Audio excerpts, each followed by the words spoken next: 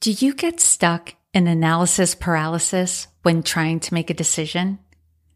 While rushing into a decision is something to avoid, putting off a decision can also be harmful to your time, energy, work performance, and those depending on you. Putting off decisions will prevent progress, create frustration, and can undermine how others perceive you as a leader. This episode covers the skills to develop and the effective approach to improve your ability to make timely decisions.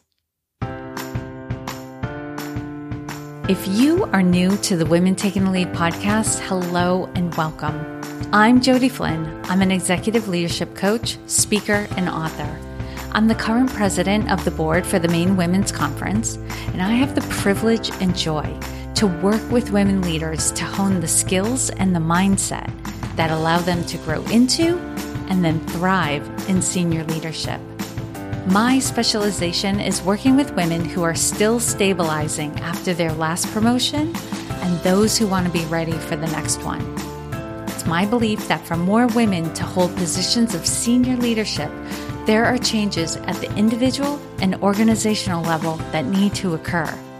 Not only do women need to be trained and coached on how to operate at these levels of leadership, organizations need to change their paradigm of how the work gets done and what supports are in place for leaders to do their job. If we are not already connected on LinkedIn, please send me an invitation to connect. You can find me directly at linkedin.com/in/Jody Flynn, or you can search for Jody Flynn on the platform. I'm very active on LinkedIn, so I should be at or near the top of the search results. You'll see the follow button is prominent on my profile, but if you click on the more button to the right, you'll find the option to connect. Click on that and be sure to add a note to the invitation letting me know you're a listener of the podcast. I would love to connect with you and get to know you better.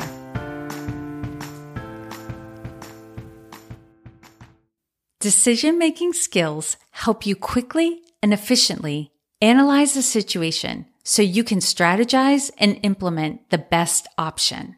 It's likely that in your role, numerous decisions need to be made every day.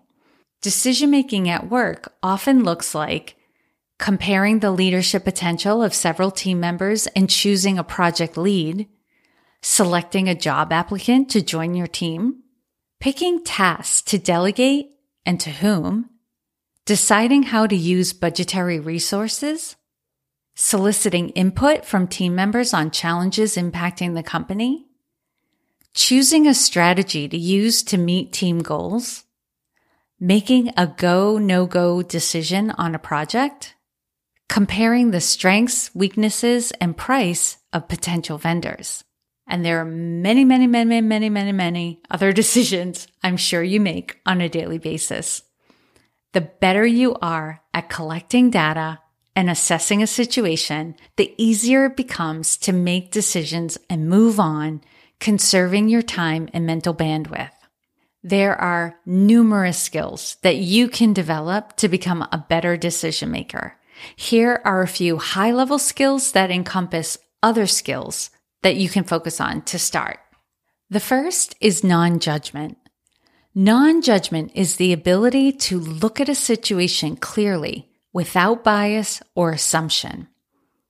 Judgment exacerbates your blind spots and prevents you from seeing new opportunities and solutions.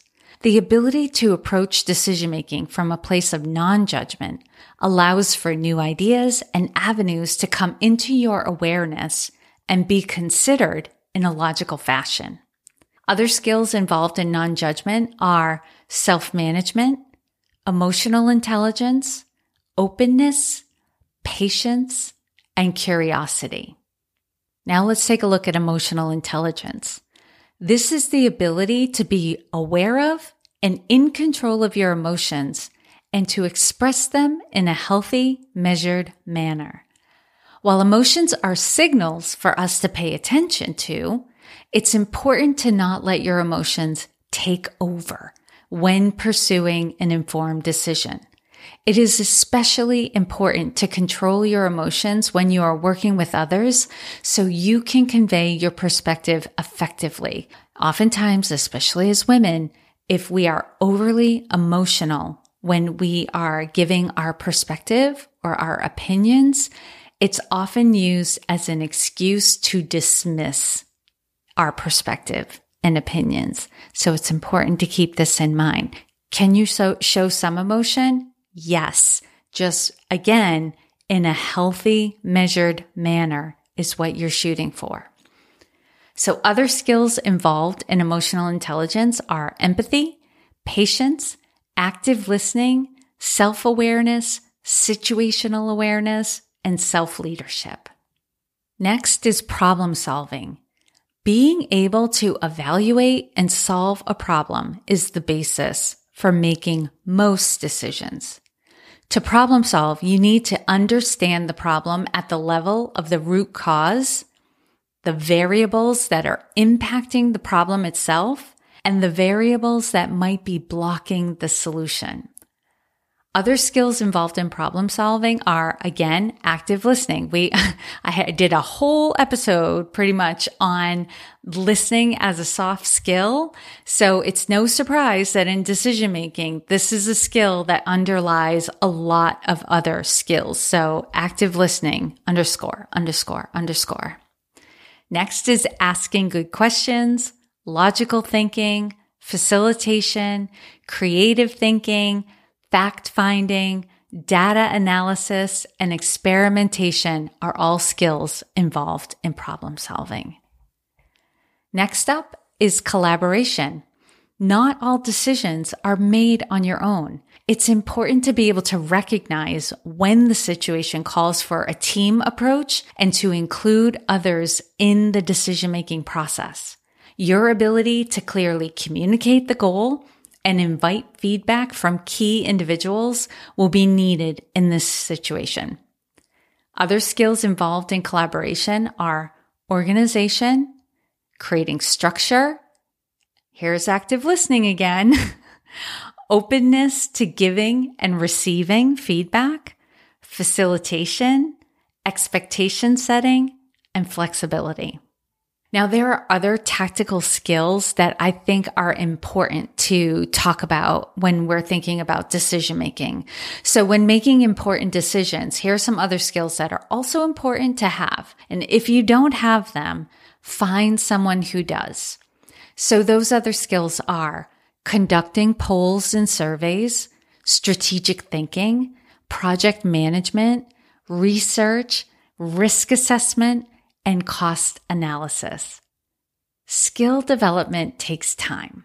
As you're making decisions, identify where your gaps are and map a plan to develop those skills. Are you getting value from listening to the Women Taking the Lead podcast? If so, could you do me a huge favor? Could you leave a rating and a review in your favorite podcast app? Ratings and reviews make a podcast easier to discover, and written reviews let a potential listener know whether or not a podcast might be of interest to them. Podcast reviews lend social proof that listening to the episode is worth someone's time. So if you have a minute or two, go into the Women Taking the Lead podcast show page in your favorite podcast app, and you'll see how to leave a rating and review. Every app is a little bit different, but if you can't find a setting near the top of the screen, if you scroll down a little bit, you'll be able to find it. For instance, on Spotify, click on the 3 dots that are to the right of the setting wheel, but on Apple Podcast, it's about halfway down the show page. Thank you so much. I see all the ratings and reviews. They are delightful, and each one makes a difference. You now have an idea of the skills involved in making good and timely decisions. Now let's get into what would be an efficient approach to make these effective and timely workplace decisions. First, define the problem, challenge, or opportunity and give it a why. Why is it a problem? Why is it a challenge? Why is it an opportunity? You're going to have another opportunity and another step to come back to this why, but it's important to state, exactly what is making this a problem, challenge, or opportunity. Second, identify the deadline for the decision. Do we need to make it today, this week, this month? Or is this a decision that we don't really need to make for another 3 months, but we need to start the research now, right? So identify that. What's the deadline? What's the timeline? Third, generate a list of possible solutions or responses. So an example I often give is, the challenge is the printer broke. Why is this a challenge? Well, it's not really a challenge for most people because most people aren't printing paper anymore. We're sending electronic documents. However, the printer is used by another department. And if they're not able to print for whatever reason, then they can't provide us what we need to do our job. So now that is definitely a problem for us. And so we need to make sure the printer is getting replaced. So generating a list of possible solutions or responses. So you're looking at, what types of printers are we looking at? What brands are we looking at? What features are we looking at? So we want to start getting a list of what's out there. Then with each one, you're going to evaluate the cost and the benefits or the pros and cons associated with each option. So again, going back to the printers, you start looking at, what's our best option here based on what's important to us. Is price important to us? Are features important to us? Is brand important to us? So you'll know based on where you're sitting, what the best options are for you as you start evaluating all this criteria. Fifth, anticipate possible outcomes, including how projects, individuals, departments, and the organization as a whole will be impacted by the decision. Is this printer a backup for some other department's printer? So we need to think about what features they need as well. It might not be just about us and our department or this other department that we're relying on. There may be a business continuity plan that involves a whole nother division. So we need to think about this.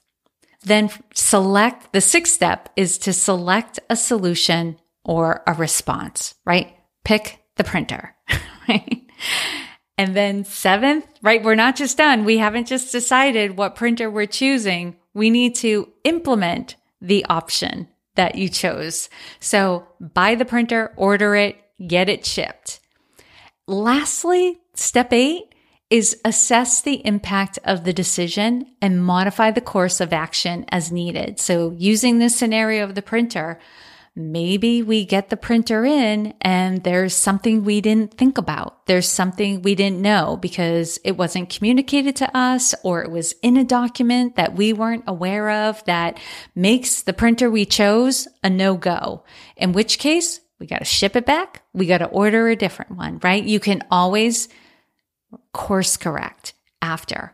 And sometimes there's no knowing what the exact right decision is until you initially make a first one, right? Sometimes it plays out that way. Now, for decisions that need to be made quickly, right? This might be a crisis situation. And I know for some of you, you're having flashbacks to March 2020, when all of a sudden we were working from home and we had to make a lot of decisions very quickly and communicate them, or we need to get a lot of people involved in making the decisions really fast. So as you may have already experienced, what's important is being prepared ahead of time on how to make decisions when they need to be made quickly. So you want to have a framework within which you or your team can make decisions. You may also need to empower your team to make decisions without you, right? If it needs to be done quickly, you might be on vacation or unwell or unreachable. This framework needs to include how would your team make decisions if you weren't around? So here's a bullet list that you want to make sure everyone is aware of. Company and team values. I heard a story that involved Disney and how Disney empowers each of their employees to make decisions, and decisions that have like financial costs. And Disney makes it clear to all of their team members that if you make a decision and it is aligned with our company values, no matter what the cost, we will back you up on it. You will not be disciplined because a decision you made had a consequence, as long as it is aligned with company values. That's powerful. That's really powerful think about it, that you as an employee, if you know the company values and you are living and making decisions according to them, or I should say working and making decisions according to them, although if you work for a company and your values match the company values, amen, that's an amazing situation. But you are empowered to make decisions because the company trusts that if you make decisions that are aligned with the values, it will be the right decision no matter what. Amazing. So this is why you want to empower your team, and you should also be aware of what are the company values, what are the team values. Next, everyone needs to be aware of company policies. Then the goals of the group and the organization. If we know what our goals are, it's a lot easier to make decisions because the decision is either going to lead us towards our goal or away from it. And then also, what are the internal and external resources that are available? Not everyone knows all of the company policies, but is there someone we can consult and get the information that we need? Lastly, what are the known strengths, weaknesses, opportunities, and threats of your team or organization? There's an acronym, you may be familiar with it. It's called SWOT. SWOT, strengths, weaknesses, opportunities, and threats. If you and your team have that information, also hugely helpful when making decisions. And I can say from my own experience during the pandemic, as a part of the Maine Women's Conference, there were a lot of really tough choices that we needed to make at that time. And I think I've shared this on the podcast before. What helped us reach decisions quickly and confidently was we had done a SWOT analysis, right? So we were aware of different things that we had in our favor and things that could work against us. And we also always came back to our mission and our values, right? So there were a lot of really great options on the table. There were a lot of things that we could do. But when we looked at our mission and our values, it narrowed down the options and made it a lot easier to decide. So I'm going to go over this list again. Company and team values, company policies, goals of the group and the organization, internal and external resources that are available, and known strengths, weaknesses, opportunities, and threats of your team or organization.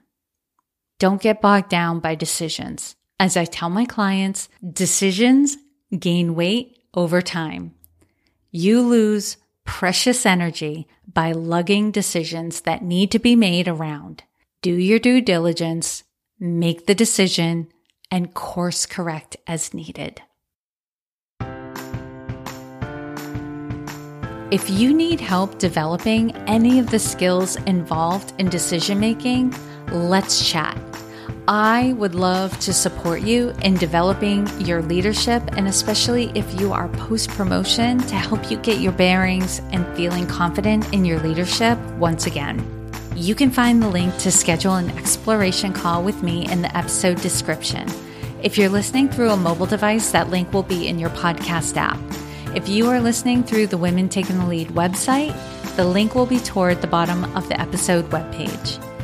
If you're going to ask your company to sponsor you to work with a coach, there's also a link to access a checklist that will help you prepare for the conversation. As always, I hope this was of value to you, and here's to your success.